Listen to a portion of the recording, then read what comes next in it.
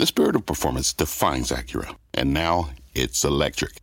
Introducing the all-electric ZDX, Acura's most powerful SUV yet. While what powers their cars may change, the energy that makes Acura never will. Crafted using the same formula that brought them electrified supercars and multiple IMSA championships, the ZDX has track-tested performance that packs an energy all its own. With a premium Bang & Olufsen sound system and up to 313-mile range on a single charge, and a Type S variant with an estimated 500 horsepower, the ZDX is everything they said electric could never be. It was built with the driver in mind, just like Acura's been doing since the beginning. We could talk all day, but the only way to experience this electric performance is to drive it yourself. Unlock the energy and order yours at Acura.com. Electricity, a big idea that's inspired countless new ones. From powering the light bulb to virtually powering our entire lives. 30 years ago, State Street launched the Spider S&P 500 ETF, SPY. A big idea that inspired the world to invest differently. And still does. What can you do with SPY? Before investing, consider the fund's investment objectives, risks, charges, and expenses. Visit ssga.com for a prospectus containing this and other information. Read it carefully before investing. SPY is subject to risks similar to those of stocks. All ETFs are subject to risk, including possible loss of principal. Alps Distributors, Inc. Distributor. My mission is simple, to make you money. I'm here to level the playing field for all investors. There's always a bull market somewhere, and I promise to help you find it. Mad Money starts now. Hey, I'm Cramer. Welcome to Mad Money. Welcome to Cramerica. Other people want to make friends. I'm just trying to make you some money. My job is not just to entertain, but to teach and educate you, so call me at 1-800-743-CNBC or tweet me at Jim Cramer. Tonight, I want to share some of my accumulated wisdom. Believe me, I've been doing this thing for a long time because there are so many different things you need to balance in order to be a great investor that it can be hard to keep track of everything that you need to do. And a lot of this stuff is much more important than the day-to-day action in any particular session. Without the right discipline, the right framework, the right, dare I say, philosophy, well, you're going to get yourself into trouble. But I also know that big-picture financial advice can be hard to process. A lot of it seems downright contradictory to most people. We tell you to have conviction, for instance, to stick with the companies you believe in.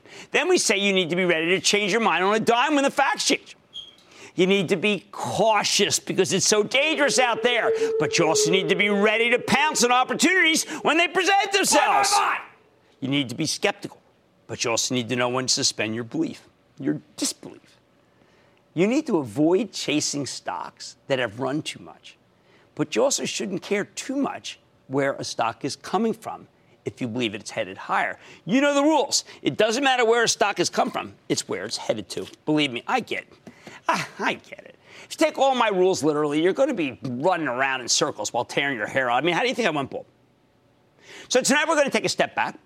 Try to put all this discipline stuff into perspective. If you pick your own stocks, the thing you really need above everything else is good judgment. But obviously, good investing judgment is not the kind of thing anyone can teach you in an hour of television or even a year of television, for that matter.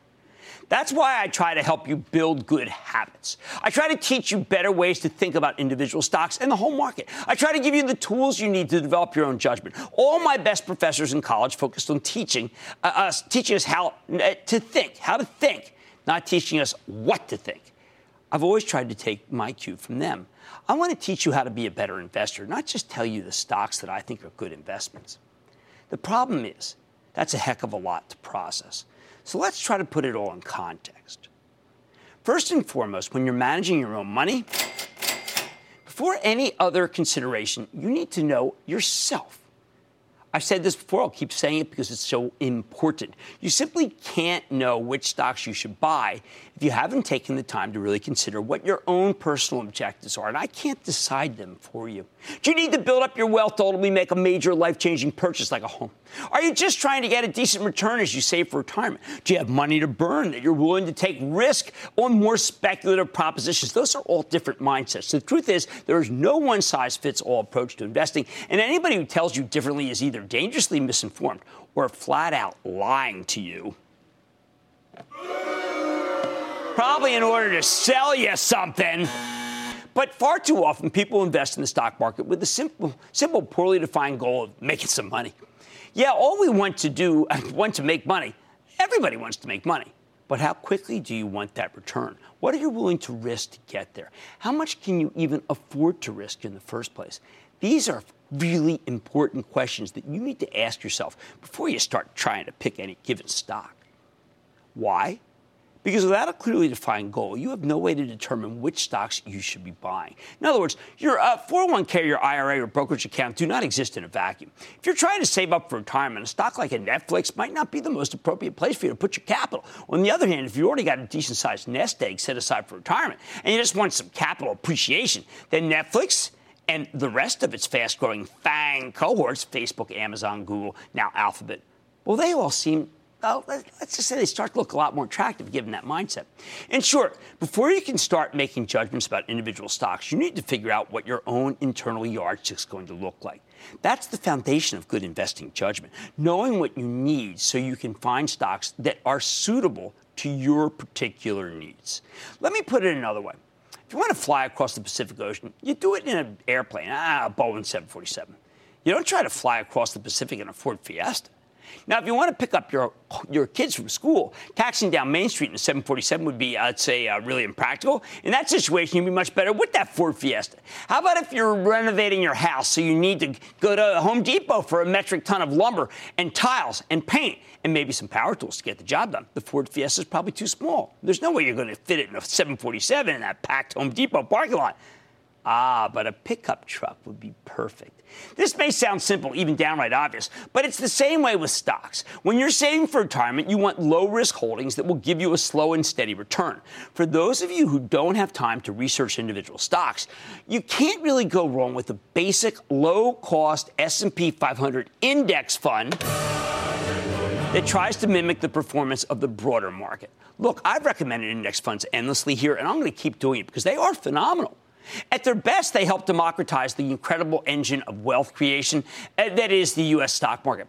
America's a growing country that's very business-friendly compared to the rest of the world, particularly the developed world. And when you buy an S&P 500 index fund, you're basically betting on the long-term performance of the U.S. economy. You know what you're betting on? You're betting on progress. Historically, that's been a very good bet. That's why I always say that you need to invest your first $10,000 in an index fund. Don't bother to try pick individual stocks until you have more money than that. Again, first $10,000 index fund. Now, if you're looking to make slow and steady money over a period of decades, that's a retirement investing really in a nutshell, isn't it? You might also consider certain kinds of individual stocks, especially consistent, steady Eddie companies with big dividends because of compounding. A 4% dividend yield may not sound all that spectacular, but even if the underlying stock goes nowhere, that 4% annual return will double your money in 18 years, thanks to the magic of compounding.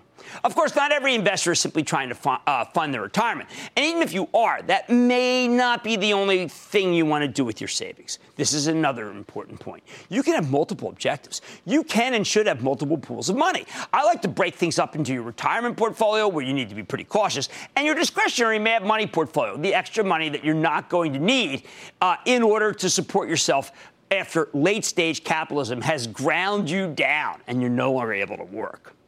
That discretionary portfolio is where you can afford to take more risks in order to generate faster profits. Make sense? But, mighty big but here, for the vast majority of people, your discretionary portfolio is going to be much less important than your retirement portfolio. Because it's not just retirement.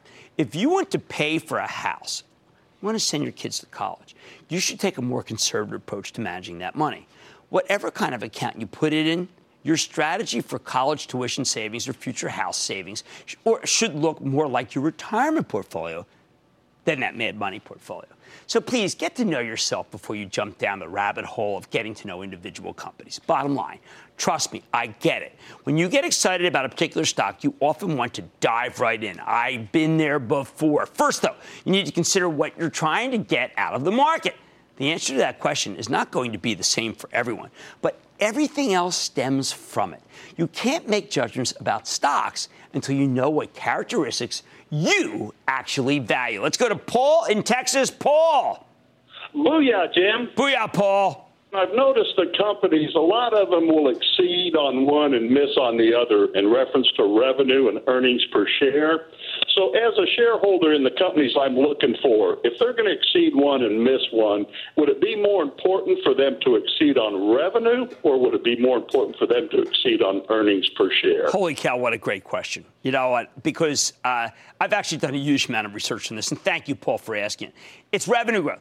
We want to see pure revenue growth. That means that there's demand for the product. The actual earnings per share may be, in some cases, manufactured, literally by tax rate, by buying stock back, but you can't rejigger sales. Okay, know thyself.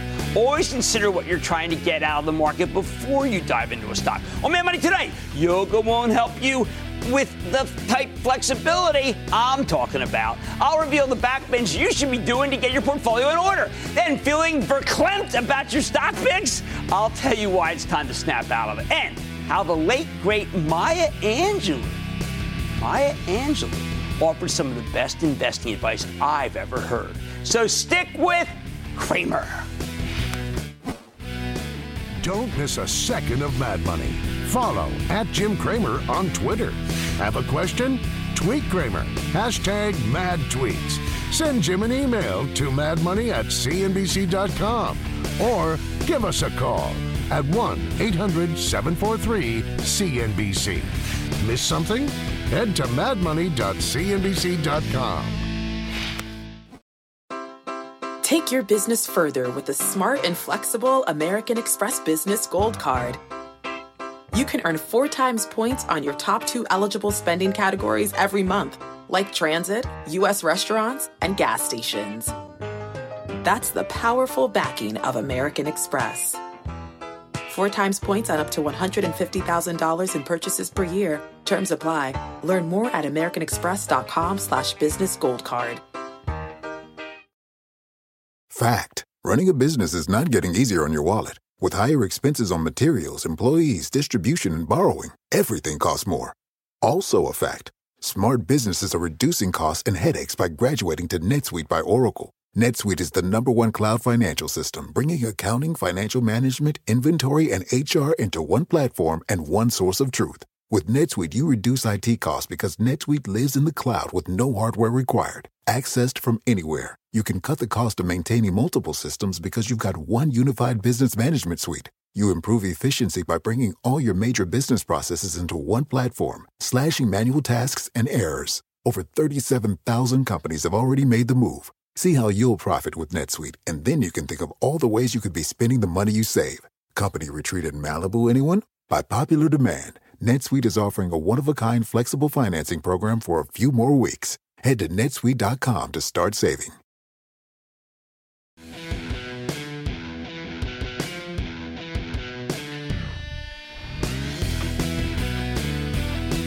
Regular viewers know I've got a lot of rules, the result of more than 30 years in the money management business. First as a broker, then as a hedge fund manager, then as a journalist and a commentator.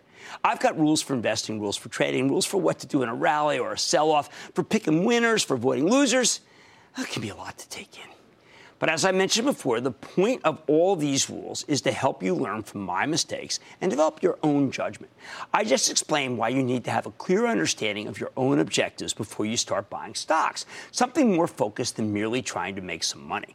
So let's pretend you've already done some self-reflection and you know what you're trying to accomplish. Now you can start buying individual stocks, enough to fill out a diversified portfolio of 5 to 10 names, right? Hold on. Before you buy anything, I need you to do one more thing. First, you have to do the homework. Now, I've covered this before. I'm going to give you a quick version right now. If you're going to invest enough money in a company for it to matter to your portfolio, you need to know what the heck the company does. You need to know how it makes its money and how much money it makes. The internet has made this whole process much easier. Certainly when I first started the show, holy cow, this is now a delight. I mean, you can go online, read the SEC filings, which contain a wealth of information. You can listen to or read the transcripts of the conference calls, which I regard as the best way to get familiar with a business and the key metrics that will drive its stock. Feel free to read some journalism on top of that. Listen to some opinions, anything to familiarize yourself with both company itself and the way its stock trades. And, of course, I've written, half dozen books just about this topic, okay, about how to do the homework. But the actual research is just part of doing the homework. After you've learned what you can and developed a thesis, a theory about why you think the stock is headed higher, there's one final step. You have to explain that theory to another living, breathing human being. It doesn't even have to be a professional. You can talk to your mom, your kids, a friend. The important thing here is that you put your thesis into words, that you can basically comprehend it yourself. Lay out why you want to buy this thing and why you think it's headed higher. If there are major holes in your theory or you're relying on wishful thinking, usually a reasonable adult or even a mature teenager will be able to catch that. Once you've done that, though, then you are ready to pull the trigger. For those of you who are tuning me out because you can't stand to hear another word about homework, I'm done. That's it. That's all I'll say about that process of preparing to buy a stock, because tonight I'm trying to focus on the bigger picture. So let's fast forward a little. Once you've done the homework, you can build a diversified portfolio of 5 to 10 individual stocks. Now, any more than 10, and you'll likely won't have time to keep up with them all. The idea here is that you should be able to do this in your spare time, not that you'll turn money management into a second or third job. Well, how can I have so many stocks for ActionAlertsPlus.com, which you can follow along, obviously, if you subscribe? Because I got 2 research assistants. You're doing it yourself. So let's assume you own shares in a bunch of companies that you genuinely believe in. You now have a thesis for each one. There's no sector overlap, meaning you have 5 to 10 companies in distinct industries that don't tend to trade together. Diversification, like we play on the show. In short, you have what in theory is an ideal portfolio. What's the most important thing for you to keep in mind? Above and beyond everything else, you need to know that your perfect portfolio won't stay perfect for long. Those 5 to 10 stocks you thought were winners? Yeah, unless you're absurdly lucky. Not all of them will stay winners. Some will be losers. Some will do nothing. And some of the companies that you liked best will inevitably disappoint you. What can I say? The game is full of heartbreak. Which brings me to my next meta rule. Always, please try to stay flexible. You have to be flexible because business, by its very nature, is dynamic, not static. Things do change. Markets change. New competitors will enter an industry and undercut existing players on price to take market share. Previously well-run companies will start executing poorly, and we've seen that time and again. Customers cancel orders. Unforeseen events happen that hurt business or simply makes some category of stocks seem less attractive to the big institutional money managers who dominate the market.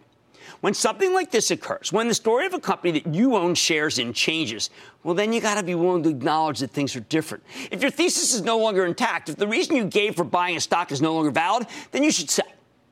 This is why you need to explain your picks to another person, so that you can recognize when your original idea has stopped being workable. That may sound straightforward, but for decades, so-called experts have peddled the idea that when you buy a stock, you need to be prepared to hold on to it until the death of the universe. How many times have you heard someone say, buy and hold, buy and hold? Well, I've got to tell you, that's nonsense.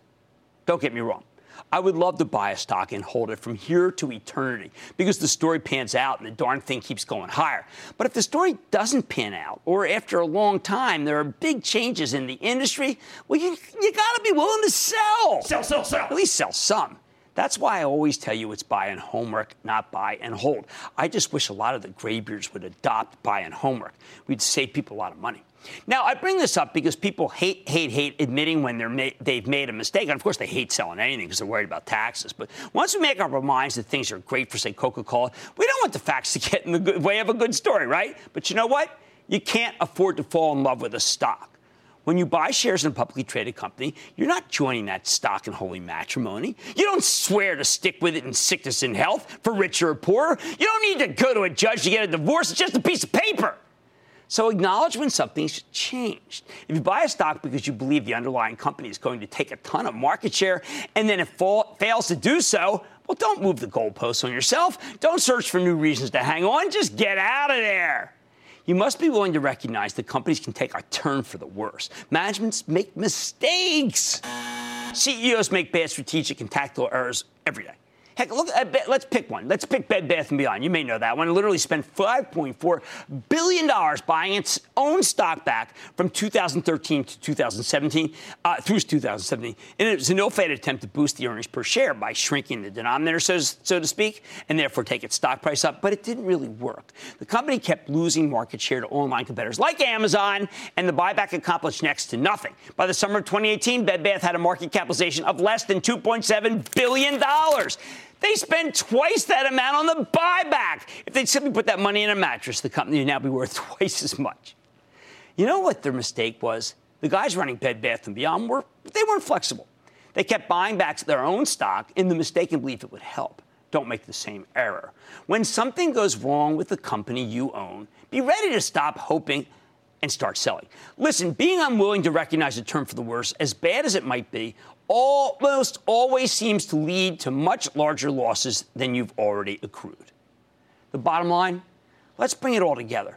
Before you buy a stock, do some homework and come up with a thesis, a reason why you think that stock is headed higher. Once you own it, please stay flexible. If your thesis doesn't play out the way you expected it to, sell the darn stock. Don't keep bashing your head against the wall. Just recognize that things don't always go your way, and then sell. Move on. Liam in Massachusetts. Liam. Booyah, Jim. Booyah, Liam. Hey, I just had a quick question about index funds. Sure. You say with certain stocks, buy them at certain times, like monthly or quarterly or when at a good price. Does that apply to index funds? Because you say to purchase $10,000. Yes, but remember, what I'm really trying to do is make it so that you don't necessarily come in all at once. A lot of people just put the money to work. I actually like to space things out. Maybe try to catch when you get a real downturn.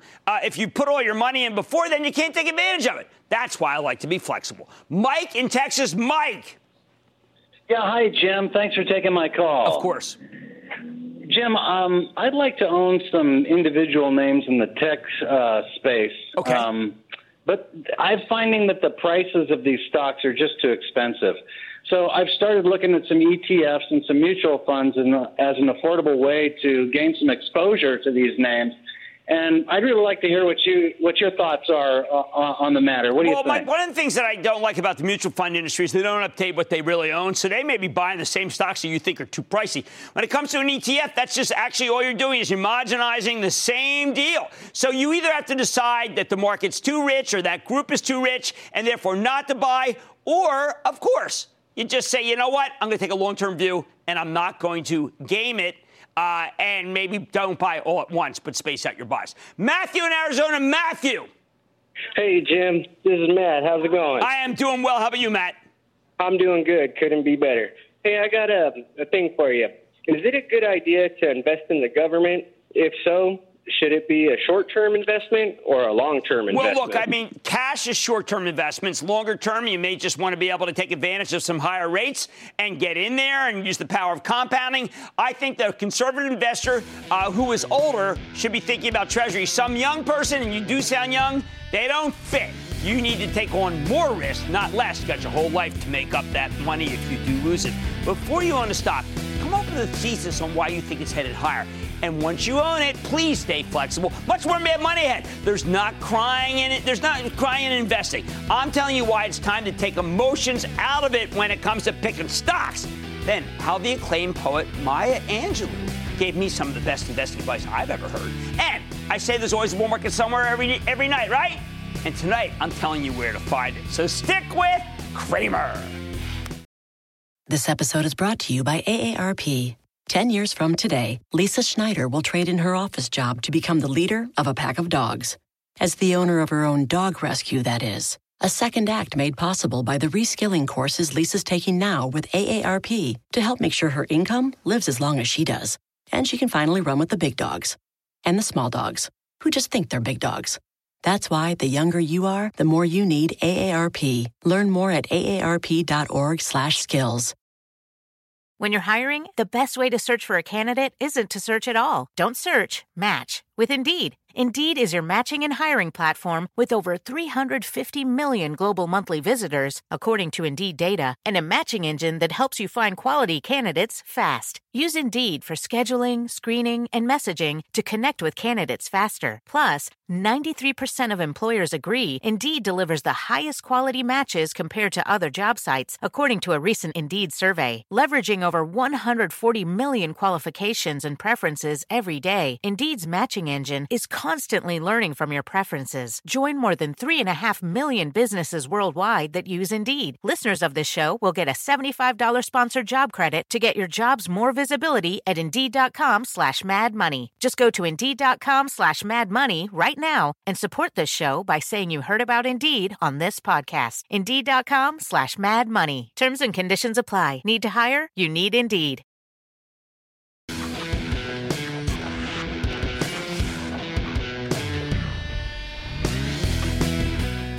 Tonight, we're zooming out and talking about the big picture, the stuff you absolutely have to do if you want to manage your own money in the stock market. Before I get back into it, let me just say that if you don't feel like reflecting on what you need from the stock market, if you don't want to do the homework, if you don't want to watch the underlying companies and give up on their stocks when something goes wrong, nobody's forcing you to do that. There is no gun to your head.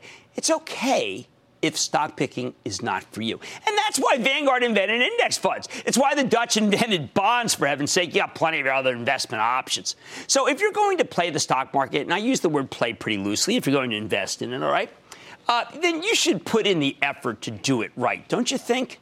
I think stocks are the greatest engine of wealth creation in history. And you can harness that engine, make it work for you, if you know what you're doing. All right.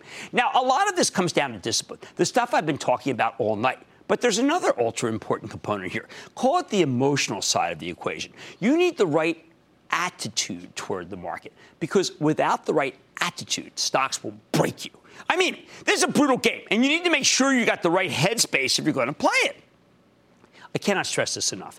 For many of you, managing your emotions will be the hardest part of investing. Harder than even picking winners. Harder than identifying new trends. Harder than knowing when to cut your losses. Why? Because the market is a harsh mistress. At times, owning stocks can feel like being in an abusive relationship. But we just keep coming back because long-term, it is a great way to try to make money. The thing is, unless you can perfectly predict the future, you're going to make lots and lots of mistakes. It's inevitable. And when mistakes lose you money, that can be very tough to handle. You need the patience of the Dalai Lama to not get upset when you buy a stock and it falls off a cliff. Imagine what it was like for me at my old hedge fund. Before I mellowed out, I was the opposite of the Dalai Lama. When I got something wrong, I would flip out. You did not want to be around me on a down day, especially if I was way too long. So I can tell you from experience that this is not a productive attitude. You know what? If you did read Confessions of a Street Addict, you would know exactly the wrong attitude. I know better than, well, I still made a lot of money, but I was hell to live with. I know better than anybody that you need to try to remain calm, because constantly getting mad at yourself just is not sustainable. You'll beat yourself up. It's crazy. You'll end up running out of patience and giving up on the whole asset class. Look, I'm not telling you to be the Dalai Lama. You don't need to be a Buddhist monk to be a good investor. It's okay to get mad or sad when the market punishes you with its behavior. I still do. An Action Alert stock, that stock that my Chapel Trust owns, if it gets really hit, I feel awful. I do. I can't get it out of my system. But you know what? I have to. You can't afford to punish yourself. The market's brutal enough on its own. In other words, get your head on straight. Your head matters in this game. You need to have it on right every day if you're going to spot opportunities and act on them. Yet so many of us approach the market with, let's say, an inferior attitude and an inferior state of mind. Our heads are clouded by negative thoughts that genuinely throw us off target, making us do the wrong thing. You will be in the wrong frame of mind to spot the next opportunity. So let me be your stock market therapist for a moment. There are a lot of harmful recurring thoughts you can have that will mess with your judgment.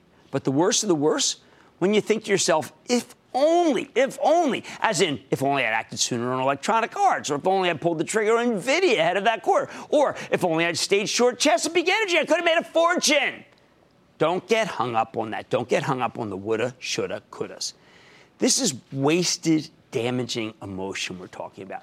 It's destructive to the positive psychology you need when you're making investment decisions. For a long time, I took it to an extreme. I would sit and be mesmerized by a couple of big misses, by things that I got wrong. I would be obsessed, going over the big miss over and over and over again. It wouldn't just be over. I can put it out of my head for action alerts now in a couple hours. I'm talking about days on end. Not anymore. I don't do that. Took me a long time to learn. But eventually I was able to see just how destructive playing the woulda, coulda, shoulda game can be.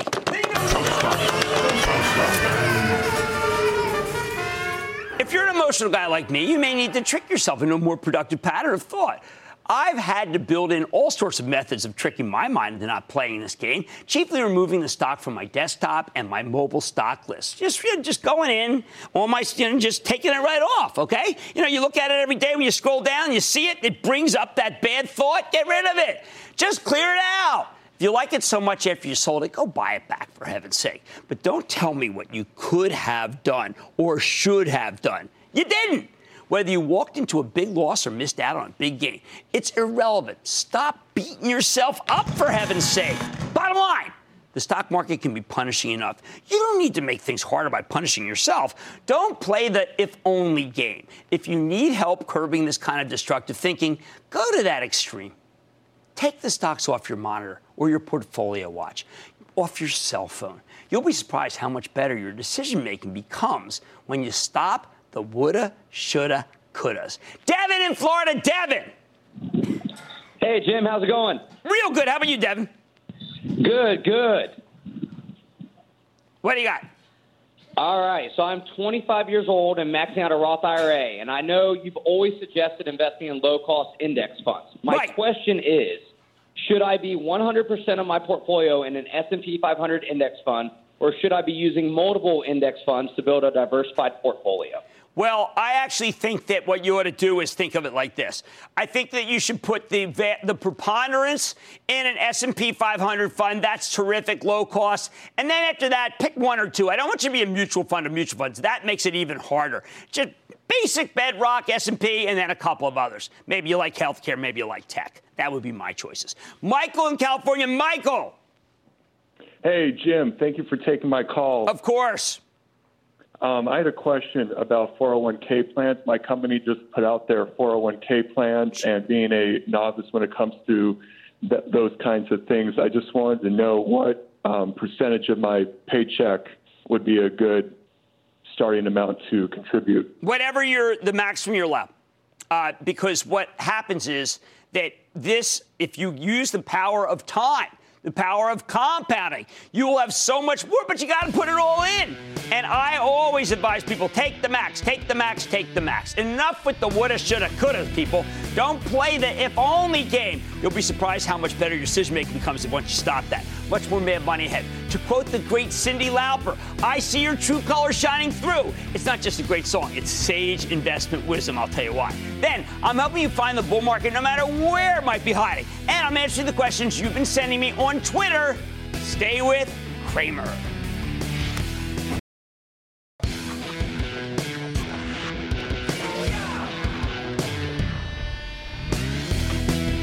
Let me give you a piece of advice that would have saved me a lot of cash and even more heartache back when I was running money professionally, but I didn't know it. This is some genuine sage investing wisdom from the late, great Maya Angelou.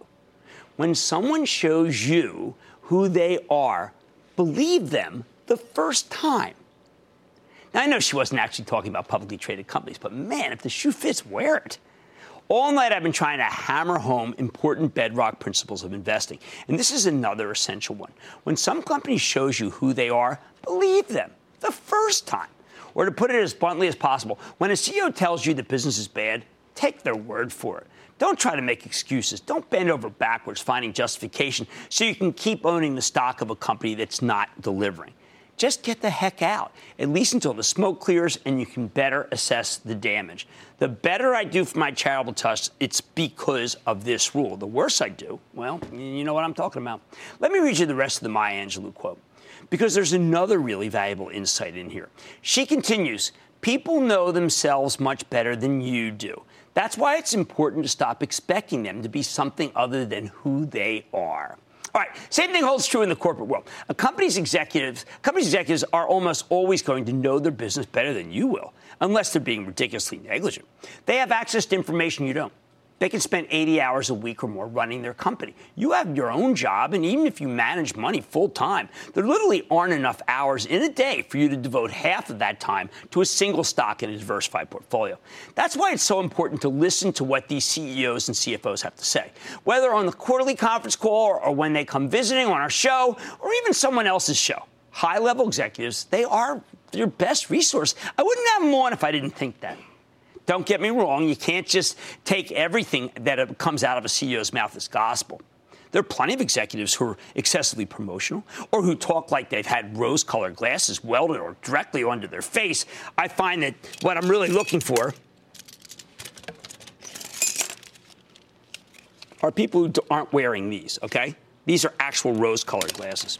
All right, anyway, I try to ask more skeptical questions whenever my cockeyed optimism alarm goes off during these interviews because I don't want to I can't have you get snowed by watching the interviews that I do. Occasionally, CEOs can be misleading, almost never flat out dishonest, though, because lying about material information is a crime. So sometimes you need to take what they say with a grain of salt, if not a full carton of Morton's iodized. But the more cynical among you would be surprised by how many straight shooters you'll find at the highest levels of corporate America. I really believe that. I don't want to be too cynical here. And again, when we have someone on the show with a track record of being extremely candid or extremely reliable or both, I try to point that out. It matters. When honest, smart executives tell you that something's going incredibly awry, well, you should believe them. And when they say it's going incredibly well, it might be a reason to buy. This can be a very profitable strategy if you get it right. So let's take an example. When Mark Benioff, the bankable CEO of Salesforce.com, came on the show during the depths of the Great Recession and told us his cloud-based software company would be just fine, well, you had to grit your teeth and buy it. From November of 2008 to July of 2018, Salesforce gave you a 1,900% gain, and you had to get in it when he said things were fine. He was bankable. When Patty Doyle, the former CEO of Domino's Pizza, came on in February of 2010 and told us how he was going to turn things around, his stock was trading at $10. When Doyle retired in June of 2018, Domino's was at $282. Wow. These guys deserve the benefit of the doubt. If you didn't trust them, you missed out on some monster moves. And I don't want to be too proud here, but I said, hey, listen, I believe this guy. And that's what helps. It helps to have me say it, because I've thought about this a lot, and I've talked to a lot more CEOs than pretty much anybody in the world. More important, if management tells you something is wrong, well, you should take them extra special seriously. Specifically, when a company pre-announces a shortfall, you need to wait at least 30 days before you even think about buying that stock. A lot of people are tempted to buy these negative pre-announcement names as they're pummeling on to bad news, to new lows. They figure the bad news got to be already baked in. But in practice, I found that other than some rare exceptions, the opposite's the case. When business is so ugly that a company is forced to come out early and cut numbers, I think it typically means there's more bad news ahead, or they wouldn't say anything. Why? Well, it all comes back to Maya Angelou. When someone shows you who they are, believe them the first time. That negative pre-announcement is the first time. When management pre-announces a bad quarter, they're not just looking at the past. They're looking at the order book to their future. Believe me, if there were any hope that business would get better, the company wouldn't have to cut numbers between its regularly scheduled quarterly reports. If they thought that maybe something could get better, not worse, in the next 30 days, they just keep their darn mouths shut and wait. Yet pre-announcements signal ongoing weakness that's going to continue. That's why I recommend waiting that 30 days to see if anything improved before you even think about buying that kind of stock. And this will really keep you out of trouble, because I can count on one hand the number of times when things got better within a month. Sure, now you're going to miss some great opportunities. Like I said, maybe there's a half dozen. And sometimes the stock bottoms early. But most of the time, though, after 30 days, you'll have sidestepped yet another brutal leg down. I know 30 days sounds arbitrary, but I've done a lot of homework on this particular question, and I found that it usually takes at least a month for the bad news to get fully baked into the stock price, if not longer. The bottom line, sometimes it can seem like we live in a post-truth world where it's impossible to know who to believe on any particular issue. But even the most skeptical among you should believe executives when they pre-announce an earnings shortfall. Believe me, these people don't like slashing their own numbers. They do it because they don't see much hope of things improving by the time their company is scheduled to report its next quarter.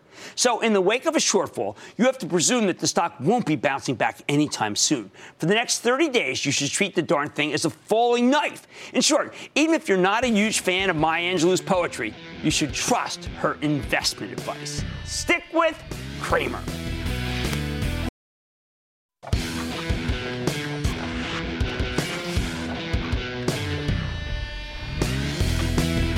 I spent a lot of time tonight talking about the many ways in which you can make mistakes and the need to guard against them by knowing when to admit that you're wrong. But let me be clear, the market can be just as wrong as any individual investor. The market makes mistakes every single day. So this is my next big picture lesson for you. Don't assume that the action necessarily makes sense. A lot of times stocks go up or down for the wrong reason, or no reason, or an outright stupid reason. When a company reports earnings and the stock goes down, there is a natural impulse to believe that the company must have disappointed. It must have been a bad quarter, right? I mean, why else is the stock going down? You know what? Often that will be true. But it's not always true. Sometimes there are other forces at work. Stocks will go down on the initial earnings release, then bounce back when management explains things on the conference call, or vice versa, which is why I'm always telling you not to jump to conclusions until after you've listened to the call, which is a huge drag, but it must be done. Especially when we're in the middle of earnings season, with hundreds of companies reporting every day, the market makes a ton of mistakes. But it's not just about errors in judgment. The truth is that stock prices do not always reflect the underlying fundamentals, the actual facts and figures about how the business is doing. The fundamentals are a big part of it. Over the long term, I'd say the most important part, which is why I spend so much time focusing on them and how to understand them. But they are not the whole picture. You have to understand a stock market is, first and foremost, a market of stocks. And just like any other market, it's prone to all sorts of distortions. When Adam Smith wrote about the invisible hand of free market capitalism, he forgot to mention that it's the hand of someone with bad reflexes, lousy coordination, and possibly some kind of neurological disorder. In short, stock prices do not somehow reflect reality all the time, as if by magic. They're as much a product of perception on Wall Street and the mechanics of the money management business as they are a product of the actual fundamentals. By the way, this is why it's possible for you to beat the performance of the averages by investing in individual stocks. If the market worked perfectly, well, you'd never be able to exploit any opportunities because the whole point of this game is to spot stocks that are mispriced. So why do I bring this up? Because when the action is irrational, it can be very frustrating. I want you to be able to take advantage of these moments where stock prices are simply wrong. Or at the very least, I don't want you throwing up your hands in disgust and giving up on the whole enterprise because nothing makes sense. That would be bad. Remember what I always say about stocks? Greatest wealth engine ever created. So let me go over some of the largest distortions. I spent a lot of time talking about the ETFization of stocks, like an homogenization of stocks, as this has become a major issue for the market. For most of my investing career, you could bank on the fact that about half of the stock's performance came from its sector, meaning how the sector was doing and how Wall Street felt about it. And the other half came from the actual fortunes of the company itself, management. In other words, your average company was in control about half of its own destiny. And this was a good situation for stock pickers as long as you made sure to avoid sectors that were out of favor with the Wall Street fashion show. You can generally do pretty well by researching companies and trying to predict which ones would do better than their competitors. But the rise of ETFs, that's changed the equation, especially sector ETFs, but also gimmicky ones like the dozen or so that are in large part made up of FANG, our acronym for Facebook, Amazon, Netflix, and Google, now Alphabet. Although there's been a resurgence of the power of individual stocks, even the stocks of incredibly well-run companies can get dragged down by an ETF-driven riptide. FANG is the most ridiculous example because when, say, Netflix catches a cold, the other three stocks sneeze. Even if the streaming video-based business of Netflix has little to do with the advertising-based business of Facebook. A lot of times you'll get situations where sellers throw the baby out with the bathwater.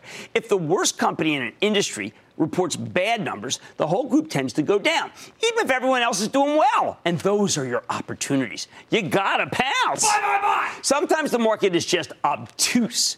You'll see companies reporting good quarter after good quarter to no real effect. And then suddenly critical mass of money managers figures out that, yes, things are really going well. So the next time that business reports a strong number, the stock soars. In those cases, you just need to be patient. The caveat here, though, is that sometimes when the market makes a mistake, it's not worth trying to fight it. Because while markets are often irrational, they can remain irrational for longer than you can remain solvent. To borrow a phrase from the late John Maynard Keynes, who, by the way, is an important economist who also is a very good money manager. Your goal here is not necessarily to be right. It's to make money. Sometimes that means being a little cynical about other people's expectations. But here's the bottom line. Don't just assume that stocks that go down deserve it. In the immortal words of Clint Eastwood in Unforgiven, deserves got nothing to do with it. The market is going to make mistakes. Your job is to recognize when it's doing something wrong and to try to take advantage of it. Stick with Cramer.